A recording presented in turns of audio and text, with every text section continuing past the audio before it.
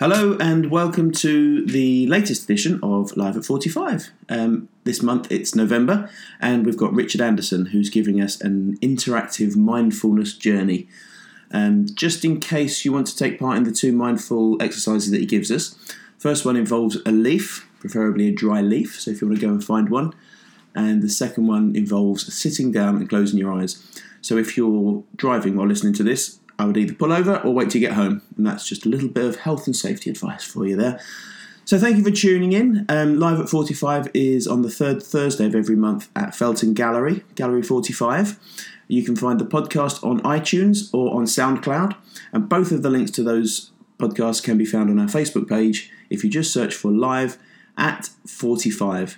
And it's the @ symbol and the word 40, F-O-R-T-Y. We also have a website, 45, F-O-R-T-Y 5.co.uk, where you can find details of all the upcoming events.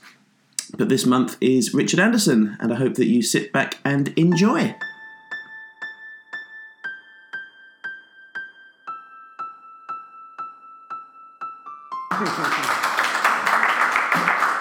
Thank you very much. So, when did you last do absolutely nothing?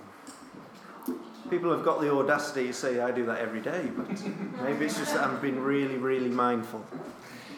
So and I don't mean by doing nothing, sitting watching the TV or reading a book. I mean doing absolutely nothing. So there's no thoughts going through your head. You're not worrying about the future, thinking about the past. It's very, very difficult. It's very, very hard to turn our minds off. So we'll get straight into an exercise. Take the index finger of one of your hands and the palm of the other, and very slowly touch from the tip of your middle finger down to the wrist.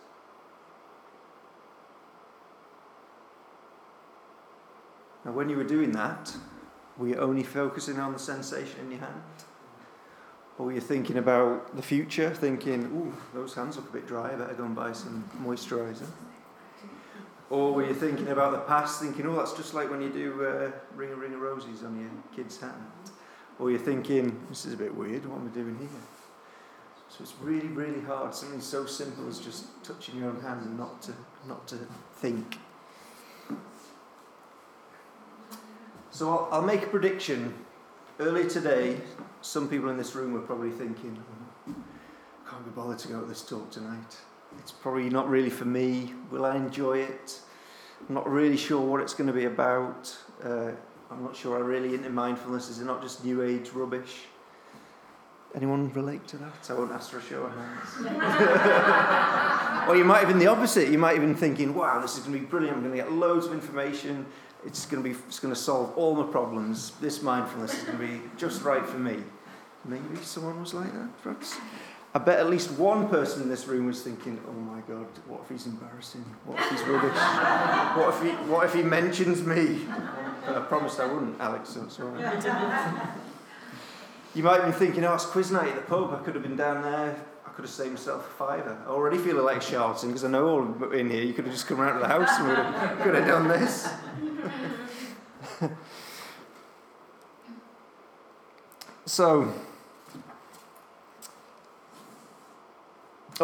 So my thoughts maybe half an hour ago was, oh no, what have I got myself into? I'm so nervous. What if I forget what I'm saying, which I just did then? What if I make a mess of it? What if I panic? What if I have a heart attack? I can't cope. How do I get out of this? So these are all usual thoughts about any kind of event that comes up in your life. But we have a choice. We can allow our minds to take over and go through all this thought traffic, as it's sometimes called. So you're constantly ruminating, you're constantly thinking about what's going on. Or we can do something different. Do we want to just experience the here and now, what we feel and sense and think, and try and block out some of that mind traffic? And the metaphor that we can use is the train in a station. So the train pulls into the station. Each one of those carriages is full of thoughts and anxieties and worries, but you've got the power to get on with the train or to just let it carry on. Some days you might need to get on the train, but every now and then you might be able to identify that just lets that train leave and will not get onto the train. So do you want to be mindful or mindful? There is a difference. So, is it for me? Yes, let's get on with it. But really, I'm here to tell you about it. It's for you to decide whether it's something that would be suitable for you or not. I can't tell you that it's going to help you or do anything. But what I will tell you is how I came to mindfulness and what I think it's done for me. You don't need any prior knowledge or experience, but you should know that it is a skill. And like any skill, you don't get good at it just by messing around. You've got to take it seriously and you've got to practice. I'll tell you about, probably a completely irrelevant reference, Victor Kiam in Remington. He liked the company so much, he liked the shaver so much, he bought the company. I liked the philosophy behind this so much, I went and did an MSc in it. And also did my thesis in mindfulness with people with learning disabilities, which was really interesting. And then I'll have to get a sales pitch in.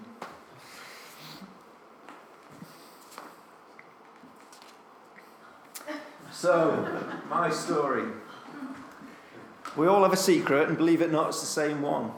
We all get stressed, we all get lonely, we all get sad, we all get anxious. Some of us might get depressed, some of us might be habitual worriers, but we all get happy and we'll all enjoy doing things at some point in our life. And believe it or not, that's called life. That's normal. Everyone does that. There's nothing new in that. It's how we respond to these events and how we address these concerns and the associated emotions that go with it that make us who we are and whether we can have positive or negative mental health. So the previous speakers, although I haven't run across a desert or done anything exciting like kayak around the world 3 times, they've been really personal stories and really open and honest, and hopefully I can do that as well. So I was introduced to mindfulness about 4 years ago by a clinical psychologist that I went to see, and she thought mindfulness would be a really positive thing. Now that photograph's actually taken about 3 years ago when there was quite a lot of big life events happening in my life, and I was probably struggling with my mental health. Although I do like my hair that long. Wait, I might go back to that, not the beard. So yeah, I wasn't in a good place. So people say that moving house and going on holiday are some of the most stressful things that you can do. In the last 3 years, I've been made redundant from a job that I worked in for 17 years. I've separated and started quite a difficult divorce process. But I've also completed an MSc in psychology, started 2 new businesses, moved house, and yes, I've been on holiday more than once. So I'm still here and I'm still surviving and smiling, hopefully, because bizarrely, on the face of it, I didn't really think those big events in my life were that stressful. But I know they were, because I can tell through some of the behaviour and some of the emotions that I express in the little things. So, like the kids not picking things up or leaving towels on the bathroom floor. Why? Every day I pick that towel up. People changing arrangements. All these things are really minor in the scheme of things, but I know that they quicken my heart rate, shorten my temper, cause me to shout. Maybe they make me slightly anxious and depressed. So that's how I know that things are happening. But through mindfulness, I can accept that these negative outcomes for what they are. You can identify that they are just experiences to be experienced, and it's up to me to decide how you want to respond to those.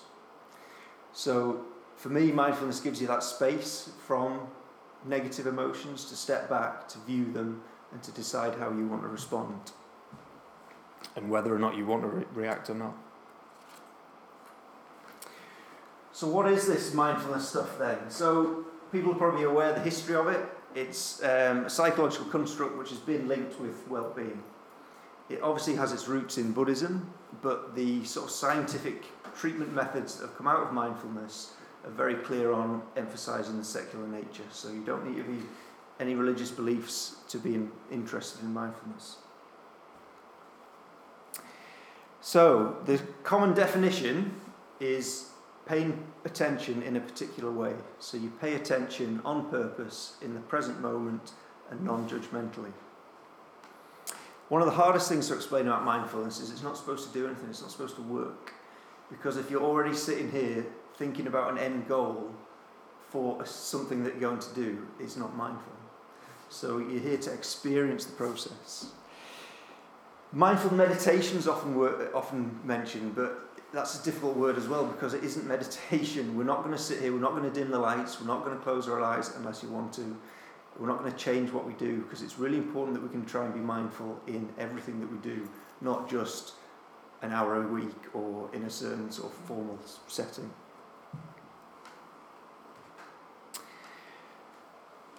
So an example is there's a TV advert at the moment where a couple go on a date and they sit down at the table, they get engaged, they get married, they talk about having kids, and then they split up all in a process. Well, if you go on your first date, it might be that you want to meet someone that you end up doing all those things to. But if you go to that first date with that mindset, how likely are you going to have a good date and an enjoyable date with the person in front of you? It's probably not very likely.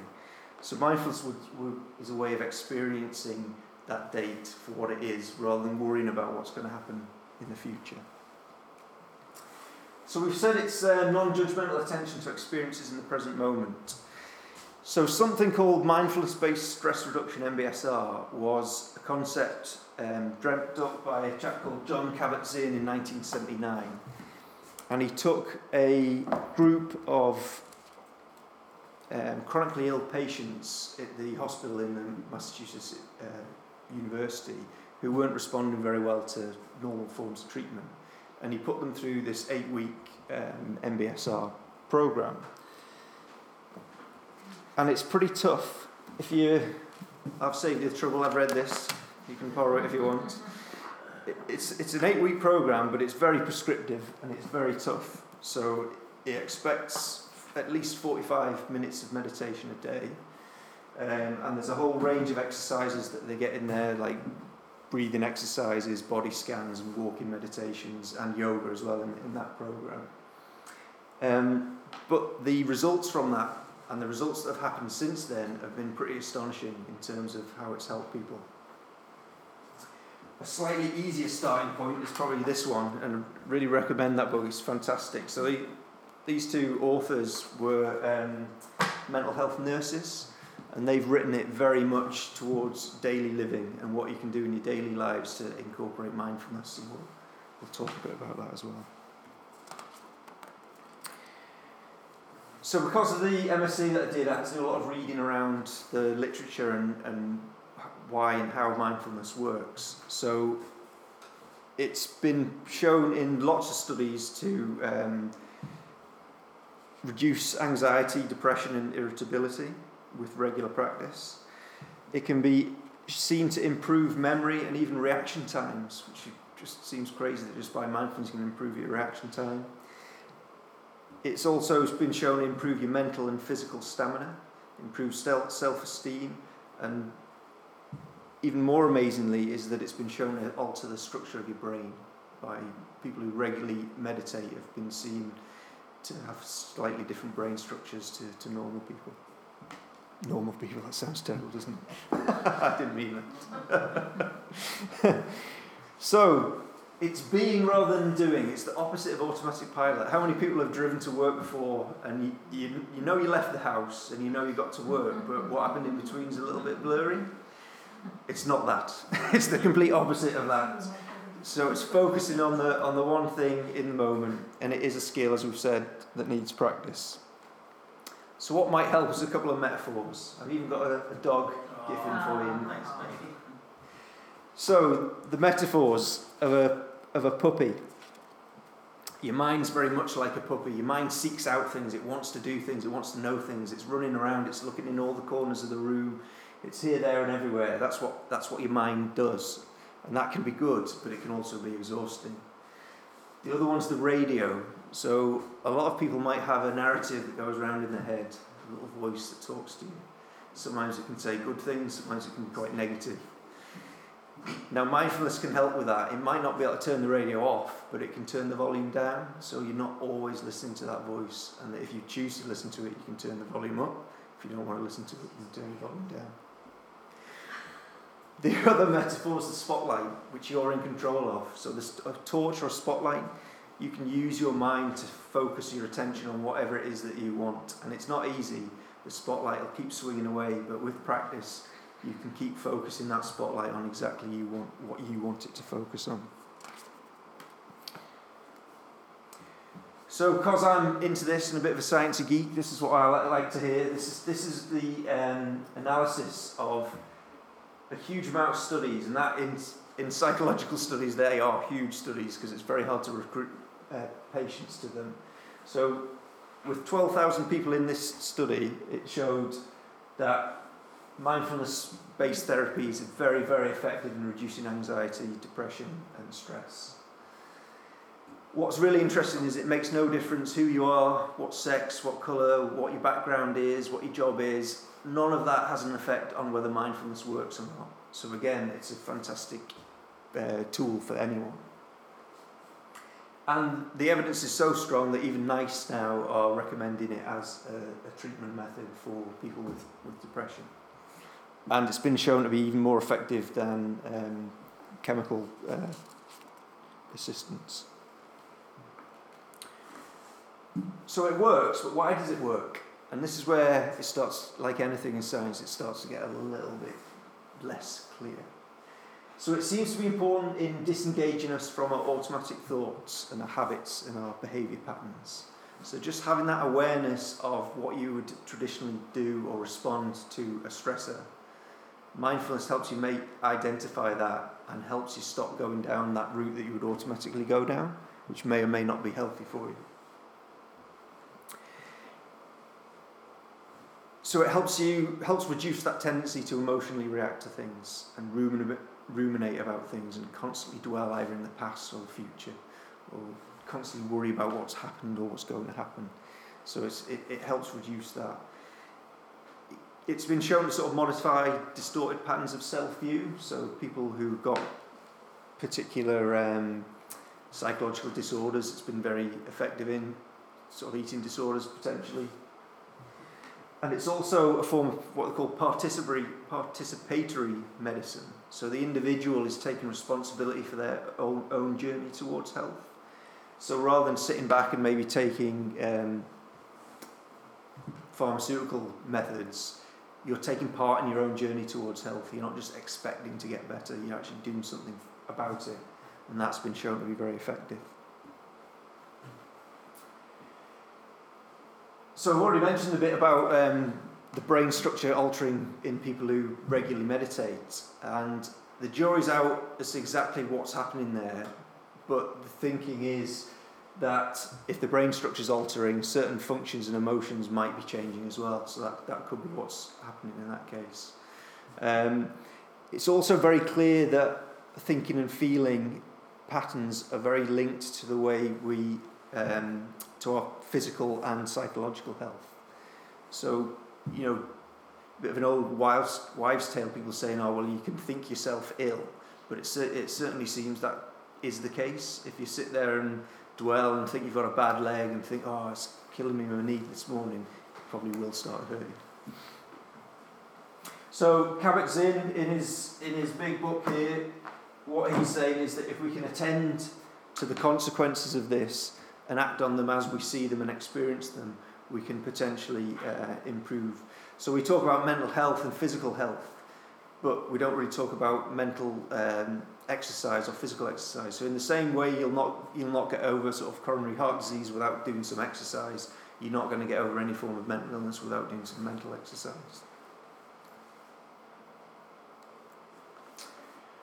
So look at these two horrors here. See, I think mindfulness is a skill that you're probably much better at when you're a child, and you might start to lose it.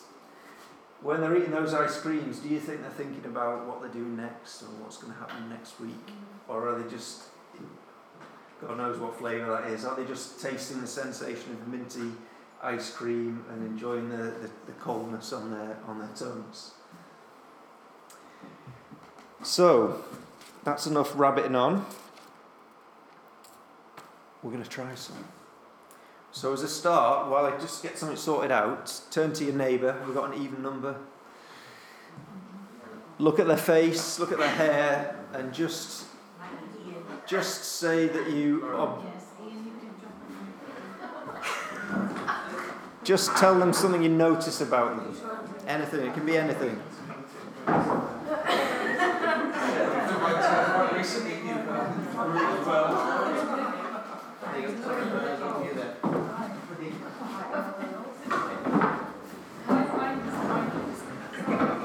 And when you've done it to your neighbour, get the neighbour to do it back to you. Just look at their face and just tell them something that you notice about them.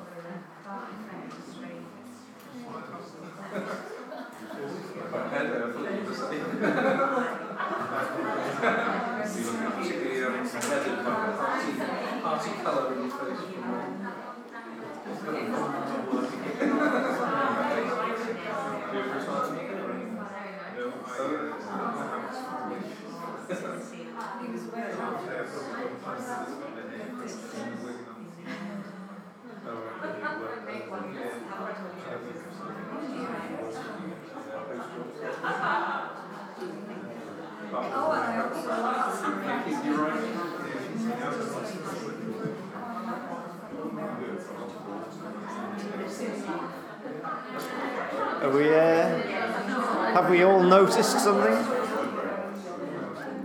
Is anyone prepared to share? Or a show of hands. Was the comment that was made positive or negative? Hands up for positive. Isn't that nice that a little bit of mindfulness has a unanimous positive effect on the whole? So now we'll do.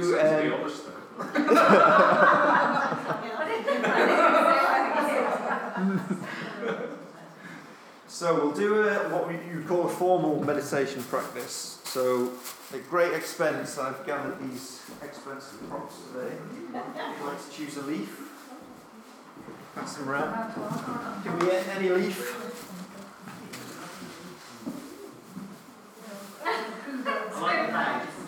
Yeah, sorry, they are in poo bags, but they haven't previously been used for poo.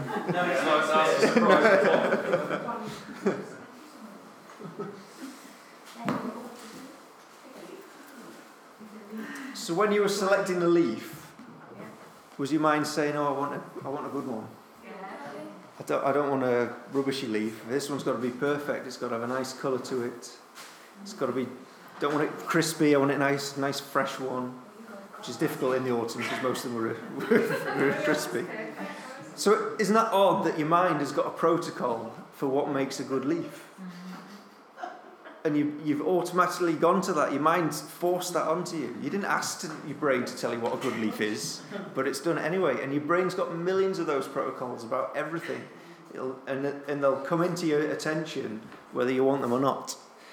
So, for mindfulness, as I said, it's not meditation in the sense that we're going to light candles and sit round and say, So we're not going to do anything with the lights. But it does often help if you sit upright, with your back straight, feet planted on the ground. And for this one, I'll go through a script because it's quite hard to remember. So, we're going to do a mindfulness practice. During this exercise, I'll guide you to focus on a particular item or experience. As you follow the instructions, your mind is likely to wander to other things. This is perfectly normal. When you notice that your mind has wandered, gently return it to the task. Do this as many times as you need to. When you do this, you are being mindful. So during this practice, I'll guide you through a series of observations. If your mind wanders off, just gently bring it back to the leaf and follow the next instruction. First of all, hold the leaf in the palm of your hand. Notice the weight of it. How does it feel against the skin on your palm? Are there places where it touches and places where it doesn't? Pick it up between your fingers and thumb. Notice the temperature of the leaf. Does it feel warm or cool? Is it the same temperature all over? Does the temperature change as you hold it between your fingers? Notice the texture of the leaf. Does it feel rough or smooth? Do the edges of the leaf feel the same as the centre? Is it hard or soft, firm or limp to the touch? Is it damp or dry? Does the stalk feel the same as the leaf?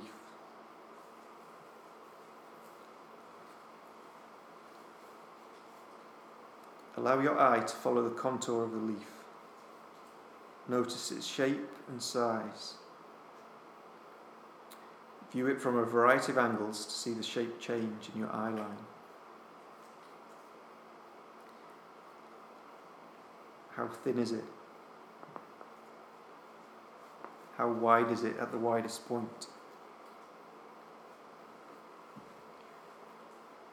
Notice the colour on the upper side of the leaf. See any variations in shade and texture. Look at the details. Any veins, ridges, patterns. Explore every part of the leaf, the edges, the middle, the stalk. If you feel like your mind's wandered, don't judge yourself for that. Just gently bring your attention back to the leaf. In doing that process, you've already been mindful.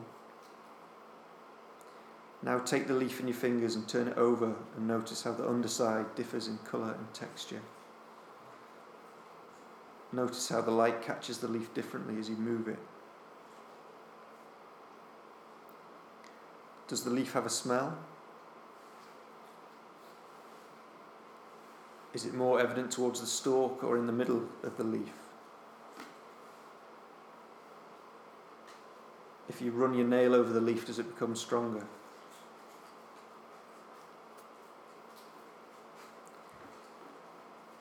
So continue to use your senses to observe the leaf until I signal the end of the exercise.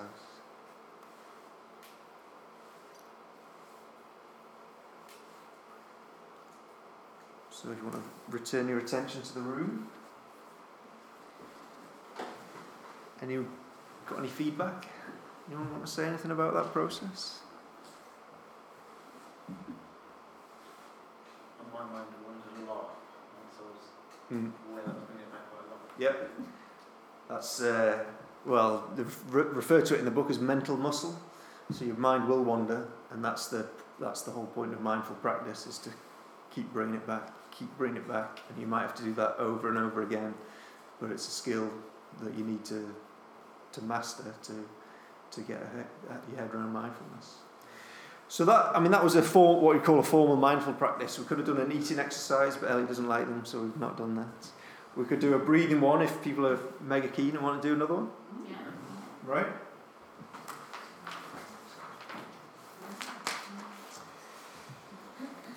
Okay, so this one again,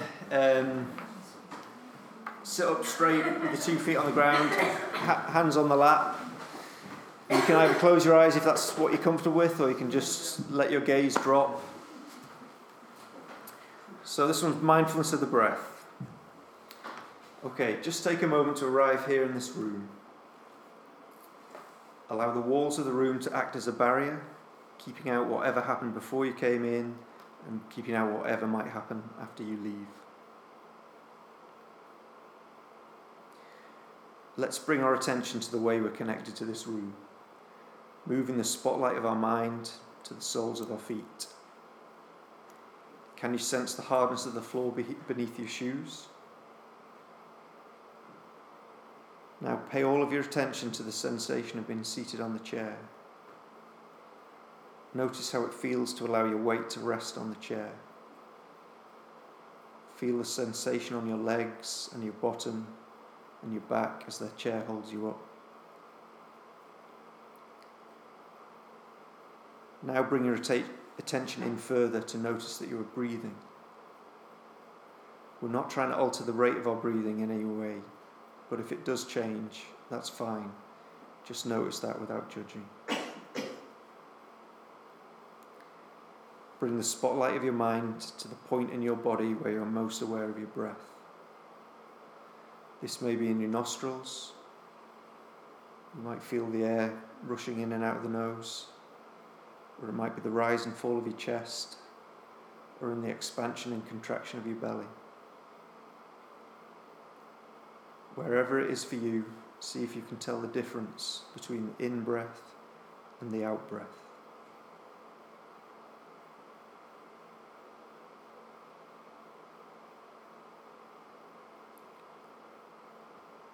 Notice that every in-breath is followed by an out-breath, and every out-breath is followed by an in-breath.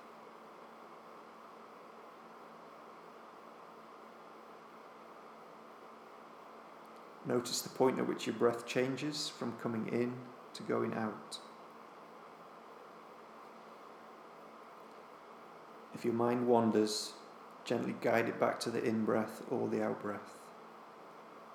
Don't judge yourself for noticing. This is what minds do, and you've been mindful by noticing and guiding your attention back to the breath.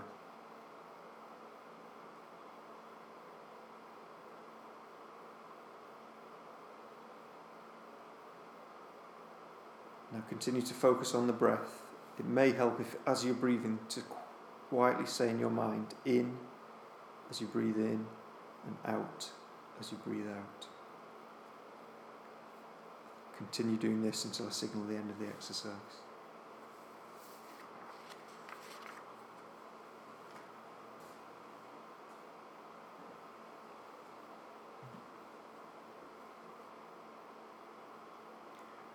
So you can slowly return your attention back to the room when you're ready.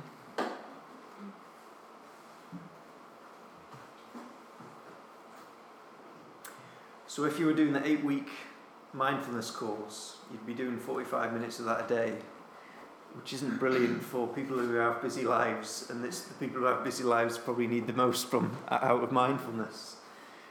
So some everyday examples, try and squeeze them into your life. Cleaning your teeth in the morning. So instead of cleaning your teeth thinking, I'm late for work, I've got to get going, I've got to get faster, just try and experience the bristles on your teeth and your gums, the sensation of the minty toothpaste.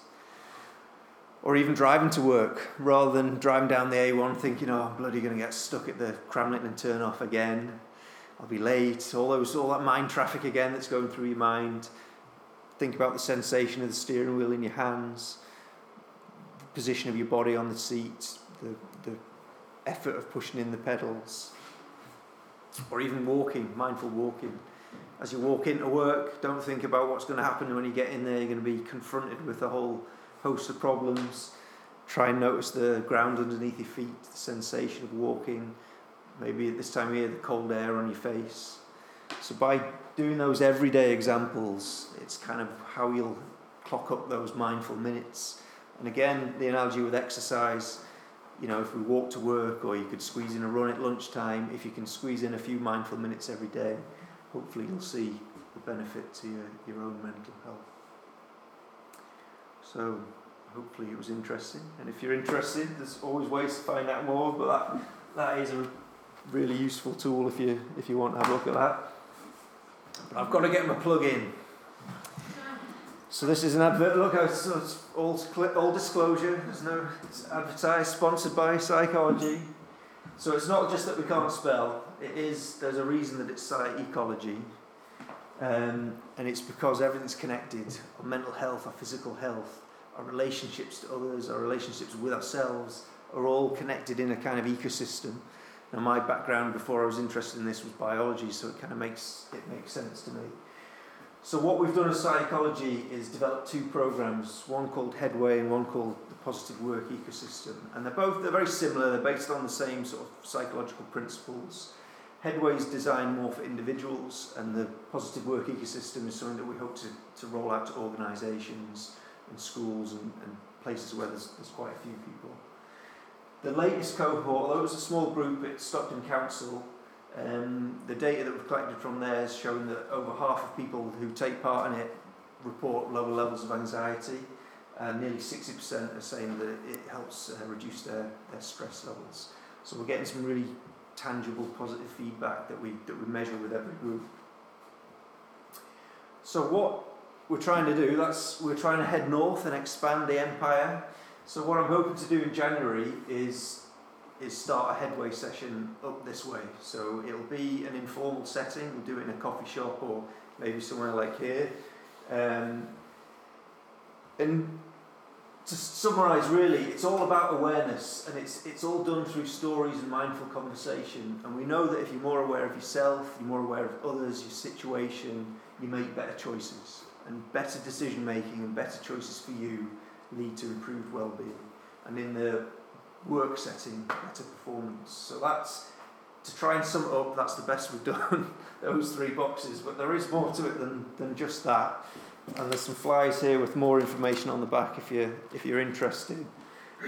If you're interested, the contact details are on there as well. If you message us, we will keep you updated if you think you're interested in one of these sessions, and we'll get it sorted out and we'll kick that off in the new year. But overall, hopefully you enjoyed this evening. It wasn't a waste of time. Great, thank you very much. So there's an effort to clap now. I feel that I'm still clapping, no. I've just got concentrating. So, no, great, thank you very much for that. That was really good. Has anyone got any questions? There's one that I'd like to kickstart with, if you don't mind. Let's go back to earlier on in your slide. Yep. And only because I know kind of what you were going through at the time in terms of the kids with learning difficulties. How did you find teaching mindfulness to A, kids who probably don't concentrate or near as much as they should, and B, kids with learning difficulties? Well, it was the purpose of it was whether mindfulness can work with people with learning disabilities, because it's quite an abstract concept, especially when you're talking about something that isn't really supposed to work. And there hadn't really been any studies on children with learning disabilities. So we wanted to prove, or we wanted to see whether it would benefit them. And the only real difference that we made from the traditional program was the length. So it was 13 weeks rather than 8, and it was a lot more repetitive. But and it was a lot more visual. So we did things like snow globes and sweet spot jars where they were put their good thoughts in. We had them lying on the ground, and we drew around them and got them to identify where their stress was and how they experienced that. And again, difficulty with any scientific study, it was a very small group. I think there was only 10 that followed. There was 30 that started, but there was only 10 that we managed to follow all the way through the 13 weeks. But the data showed that it was working with them, so they are able to benefit from mindful exercises. So it worked. But again, in science, there's a lot of debate. Is it just the fact that we all got in a room together, we're all like-minded people, and we all talked about it? Is that why mindfulness works? Or is it something to do with mindfulness? And that still hasn't really been bottomed out yet. But at the end of the day, if it works, it doesn't really matter. Brilliant. Is it an optimal age? Is it used as a preventative measure, or is it more a remedial measure? Once you've got stressed and it's got to a crisis point, then it's really effective, or can you use it to pre any of those issues happening? Well, the initial program was for people who were in a position, because it was people who were chronically ill, they weren't seeming to make any improvements. So I suppose at that stage it was sort of an afterthought. But it really is, it's more beneficial as a preventative measure. Although a lot of the studies show that people who have been through various or several episodes of depression, it's really, really effective for them, even more so than drugs. But from my point of view, and what we're trying to do with the business is exactly that. It's to build that resilience and build that mental fitness, so that you can take on stresses, because you know it'll happen. You'll get sad at some point in your life. You'll have a stressful event at some point in your life, and it's how you understand yourself and deal with that at the time is much more useful to you than having a crisis and then seeking out some sort of help. And with the pressures that there are on the systems, that help just isn't there. So if you can do it all up front, it's much more beneficial. Just one more. Is there an analogy with obviously children about feeling the Xbox? And do they go through those sensations? Can it be used in a modern world for kids to actually? Because obviously a lot of kids can't relate to some of the things that we can from our memories of what childhood was like, with sort of appreciating physical things that are more natural probably than the modern generation, where it is electronic gadgets and sort of virtual worlds. I think it's a problem, because I think the sort of toys that the kids love now take a lot of that tactile play away from them. So you're already a step removed from any kind of mindfulness. You know, a screen with images, you should be able to be mindful with, because that's, you know, you should be able to be mindful with anything. But I think that's a lot more difficult than an item that you can touch and feel and changes. And maybe, you know, that's one of the issues with why there's, you know, a lot of pressure on kids and a lot of mental health issues with particularly with young children, because they're not getting that. But that'd be an interesting study to do, that, wouldn't it? Can he play the Xbox mindfully? To pick up on that, my son, who most of you know, is 10, and I don't know how he came across it, but he found an app on his iPhone called Headspace. So I don't know how he did it, and he went through this, and he used to sit like this with his crossed legs and do it. But he'd find Headspace, and it's 3 or 4 or 5 minutes sitting there being quiet. And so he'd have the phone on, and it'd just be by the side of the bed, it'd be sort of telling you these little things like you were talking.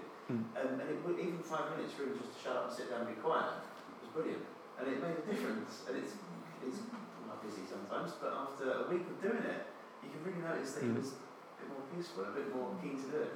So yeah, it was kind of using it. It wasn't staring at a screen, it wasn't Fortnite flashing in the face. Yeah. No, there are some really good apps. Headspace one. There's another one called Budify. But if you Google any mindfulness, there's loads of stuff out there. That will give you some of those guided meditations. So if you're struggling to think of one yourself, then they'll give you the prompts that you need. Following it on from Richard, and hearing on the drive time show today that we are looking at our phones. Can anyone take a guess how many times a day? What would you say? 200 times. 200 times a day, kind of on average, people are looking at their phones because they've now got their emails on it, they've got WhatsApp and all these different other medias. It's just frightening for me going forward. But like Richard, I want to be on the outside kind of with kids. I would say 200 times is probably on the low side for some days. It doesn't seem that much. I was watching a program that was all about how the mobile phone is developed, and the designers behind it are this sort of rolling where it's sort of addictive. It's based upon colours, it's based upon the casinos where they know the proven technology behind it. And they asked the guys, who a lot of them had quit their job realising how much damage they were doing to society through, because it was all about advertising time. And the guys that had designed them had turned off the colour, they restricted what their phone could do, knowing that what they'd done was doing the opposite of that. And they sort of said it was clearly just for sort of money-making exercise, as opposed to, because they want you on the screens as much as possible, because that maximises the advertising and the sales. So this is working against the machine that's trying to sort of get you to buy things. It's the opposite, isn't it? And a lot of the students we find, they just haven't got the concentration, they just flip from one thing to the other. They haven't got the sustained concentration, and that's why doing anything where you just get them to do anything for more than 5 minutes is quite a challenge. What kind of little things are there for children? What kind of... So one that we try and do a lot, although I'll have to disclose we've fallen off the wagon a bit recently, is before you go to bed with the kids, get them to do 3 good things. Ask them what the 3 good things from the day is, and that it really calms them down. And again, it's just an awareness thing and an emotion, because they'll generally come up with 3 cracking things that you've not heard of. But that one works really well. But you know what? I think kids are generally much more mindful. You know, if you're out anywhere with the kid, especially my 2, they'll point out things. So you'll be rushing headlong. Oh, come on, I've got to do the shopping, or let's do this, let's do that. And they're like, oh, but look at this, look at that. And to you, it's a massive frustration, because you're just like, let's get to the blind shop. But I think they're already been mindful, or a lot more mindful than perhaps we are. So we should maybe take a step back and encourage that. The most effective results come from when it's combined with physical and kind of decluttering your life as well. Is this one part of a really successful program, and it needs to be kind of combined with other aspects of life, or does it just purely this is sort of enough, or does this lead on to sort of other things?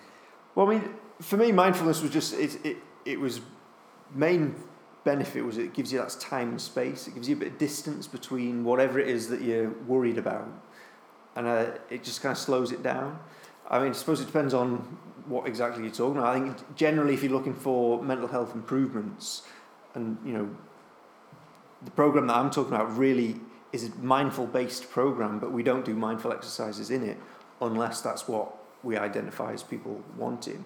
Because I think there is more to it. There's more about understanding ourselves, understanding the choices that we make. Now, you might want to use mindful techniques to help you accept that and do them.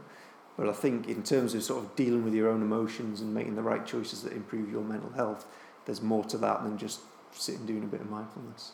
I think you do need to change your outlook on life, which, you know, is easy to stand here and say, but is infinitely difficult for most people. What did you notice specifically for you was the benefit? I know you had the original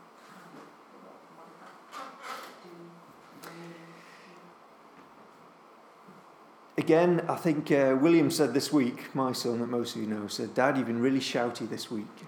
And that's instantly when I know I haven't been mindful for a period of time, because your temper shortens and little things start to stress you out. And I think me personally, big events I seem to handle easier than little things, but that's probably the big events manifesting in the little things. But so it's that calmer, happier, less angry. Yeah, that's the differences that I see. Is this a real Western thing that's been picked up from the sort of Buddhist way of thinking? Is it used as part of the sort of Buddhist religion? Is it sort of consciously known as mindfulness, or is that just the way they've always been and we've sort of stolen it from them to sort of fit into our mad lives? Yeah, well, I mean, the Buddhist religion places a lot of emphasis on paying attention to things, so that what you would call mindfulness. And, you know, Kabat-Zinn kind of hijacked that for his MBSR program and kind of put some science behind it, if you like. But the concept of focusing your attention on one thing at a time. So the sort of common parlance of multitasking is impossible. Your brain physically cannot multitask. You can only do one thing at a time. And if you want to do one thing without adding stress to your life, you need to focus your full attention on that one thing, regardless of what it is. But Kabat-Zinn's a really interesting guy, just from, you know, even if you're not interested in mindfulness, because he's a medical trained professor, but he went out to Tibet or wherever and trained to become a Buddhist monk. So he kind of combined very American Western science of the sort of 60s and 70s with Eastern tradition, and that's how he developed his mindful program. I've listened to a CD of John Cannon, and my problem, it must be awful of older people especially. I wake up in the night and I just can't get back to sleep, and I can't empty my mind. I find that one technique I've been using is listening to this has become boring, such a boring tape, and that, you know, it's filling my mind. Because I can't switch on, because I can't empty my mind, I try and fill it with some, you know, kind of background sound, not music. Yeah. Background talk. Have you ever practiced talk? Well, I suppose that lying in bed's a great one for the sort of body scan or a breathing exercise, because you still, you know, you can feel the sensations of your body, focus on the breathing, the rise and fall of your chest. So that would be one to try. I'm still thinking of things. Yeah. I can do that. I think of things still. I think practically the way you brought me in the night.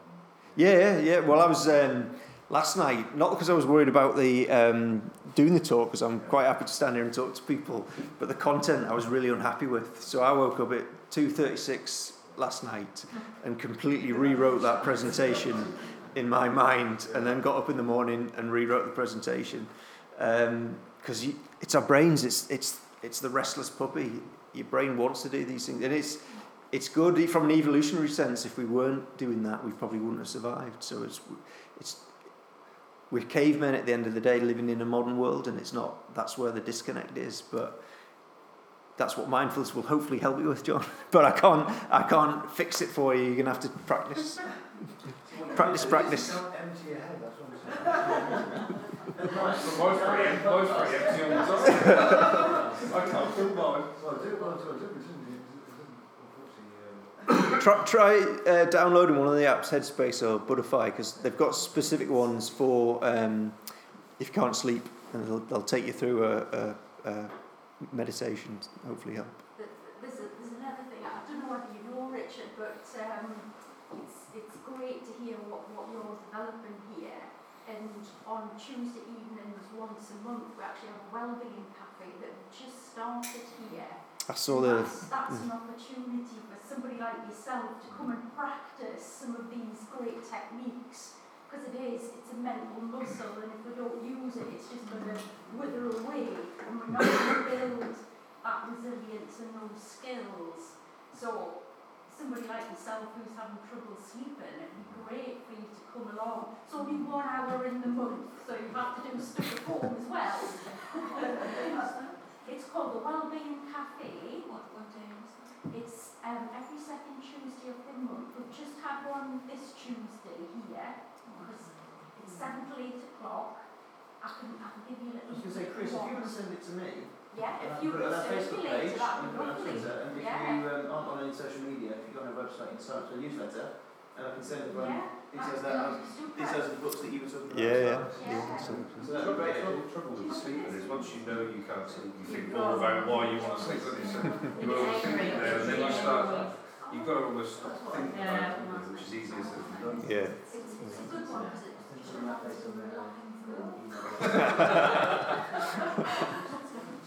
So that's a good point, actually. If anybody on social media, if you look for Live at 45, I can keep you up to date with all the comes and goings and the future guests and things like Crystal Wellbeing Cafe.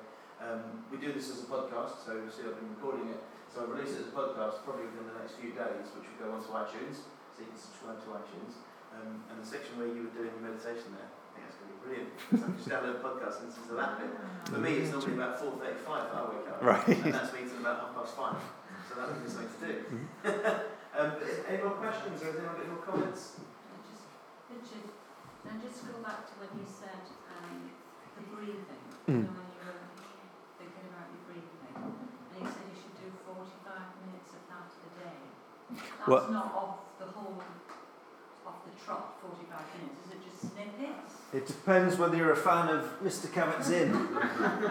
If you were in his 8-week program, you would do 45 minutes off the trot of a mindful exercise. And it wouldn't always be, so breathing would be one, a 45-minute body scan would be another. That is a risk that you fall asleep. But I think this for me, this is a much more useful practical. I mean, it's called a practical guide because it's got techniques in there that you can use every day, and you don't need to sit there for 45 minutes and do. And I think that's more realistic for most of us. What's the time who is that on? To say that when I went to India, what I found really weird over there was people are nice to you because the idea that it's the afterlife. So when you're first there, from a Western point of view, you really struggle with the idea of why are you being so nice? What are you getting from this? And then when you realise they're after nothing at all, they're not trying to sell you anything, they're just genuinely being nice because they believe it's going to better them. It takes weeks for you to sort of grasp that is a completely different way of thinking. And therefore the mindfulness is part of their culture of actually just being nice for the sake of being nice, thinking that it's going to benefit them in an afterlife. And that's really weird for us to, because every time we're nice to somebody, it's usually because you're trying to manipulate the situation to get a better deal, and that's what I found bizarre, because it's really, really, but then as soon as you come back to this country, you straight away start to get quite cynical quite quickly again, because it is a very, very different way of thinking, and trying to adopt something like this is quite alien to us in the Western. Try and smile and say hello to somebody in central London. Oh, absolutely. When we take kids on Duke of Edinburgh, people say hello and they look at them as if I don't even know who you are. What? They've got that sort of stranger danger almost. It's just nice. It's just niceness in the countryside. It's bizarre. Brilliant. Well, I've really enjoyed that. I hope you've all enjoyed that. Good. Like I said, the podcast will be out in the next few days, so you can download it and have a listen to it when you're in bed. That sounds good. On that note.